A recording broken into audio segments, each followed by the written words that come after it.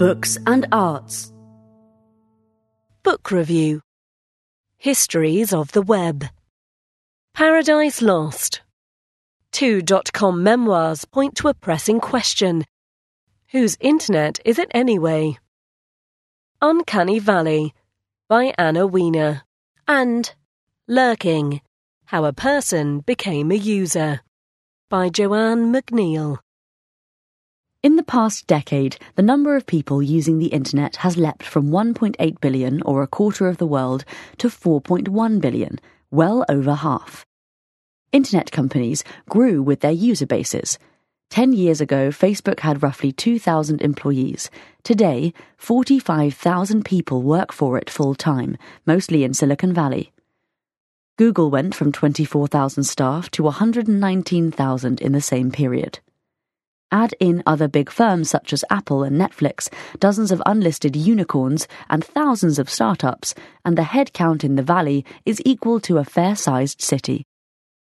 Who are these people? A handful are stereotypical wunderkinds, too busy building apps that improve the human condition to waste time on human emotions or finish their degrees. But many, all the normal folk in sales, marketing, HR, customer support, are like Anna Wiener, the author of Uncanny Valley, a memoir about working in the tech industry of the 2010s. Like most people, the condition they mainly want to improve is their own. In her telling, Miss Wiener, a sociology major who had the misfortune to graduate into the global financial crisis, starts her professional career as an assistant to a literary agent in New York. Tired of being privileged yet downwardly mobile, she joins a tech startup on the East Coast, flubs it but fails upwards to a better-paid job in San Francisco. Once there, she observes firsthand the absurdities and extravagances of the industry. One of her employers is a meritocracy-obsessed cult with a name-your-own-salary policy that leads to an enormous gender pay gap. It marks its first round of venture capital funding by building an exact replica of the Oval Office. Another outfit unironically releases a sinister feature called Addiction, which, as Miss Wiener ghostwrites in the blog post announcing it, allows companies to see how embedded they are into other people's lives. She is at her best when describing the carelessness that would give the tech industry its well-deserved reputation for hubris. Don't be evil is a blithe motto if the definition of evil is unexamined.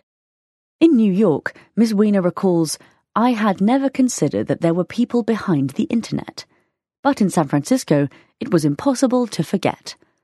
After all, she was one of them. Occasionally, she has pangs of conscience, asking a friend, do you think I work at a surveillance company?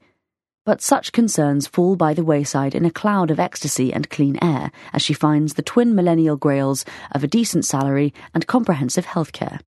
Ever the ingenue, Miss Wiener does not set out to straddle the world like a colossus. She and legions like her are content merely to peep out from under the legs of digital history's great men.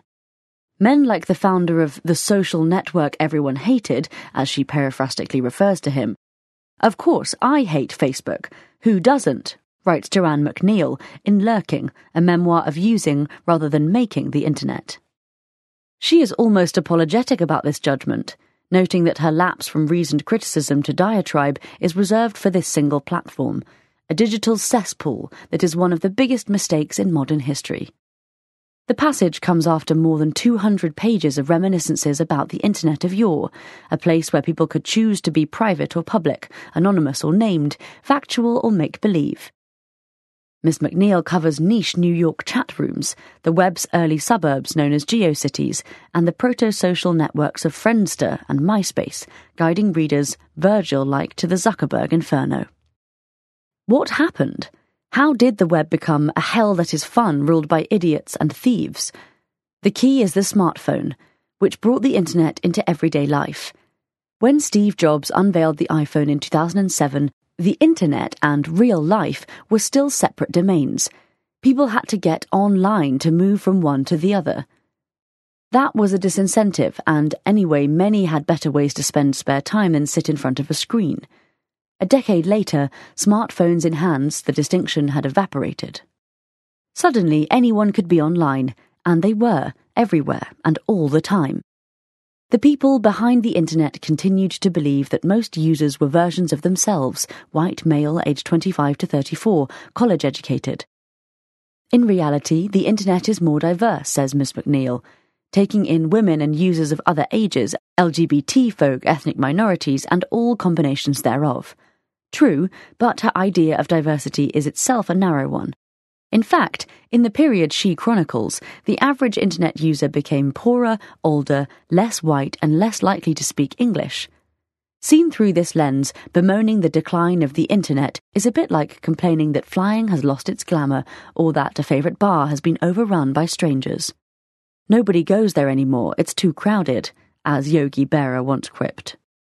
America developed the internet, powerful American companies still run big swathes of it, and jobs-worth American workers like Miss Wiener merrily push pixels around inside those behemoths.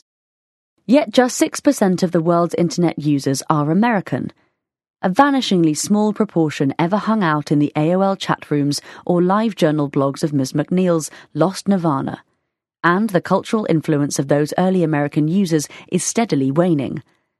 Perhaps the starkest example of this is the rise of TikTok, an app that lets people create and share short, goofy videos. It is owned by ByteDance, a giant Chinese startup. Last year, several American senators speculated that it might pose a national security risk. TikTok denied allegations that its moderators took account of Chinese sensitivities, insisting it had never been asked to remove content by China's government and would not comply if it were. TikTok is unusual. When your home market is small or poor, as in much of the world, or hived off into a separate silo like China's, it is hard to build global firms. All the same, even if the business of the internet remains anchored in California, its culture, the movies and music, flirtations and conversations, is expanding all the time, confounding the Silicon Valley types who thought they owned it.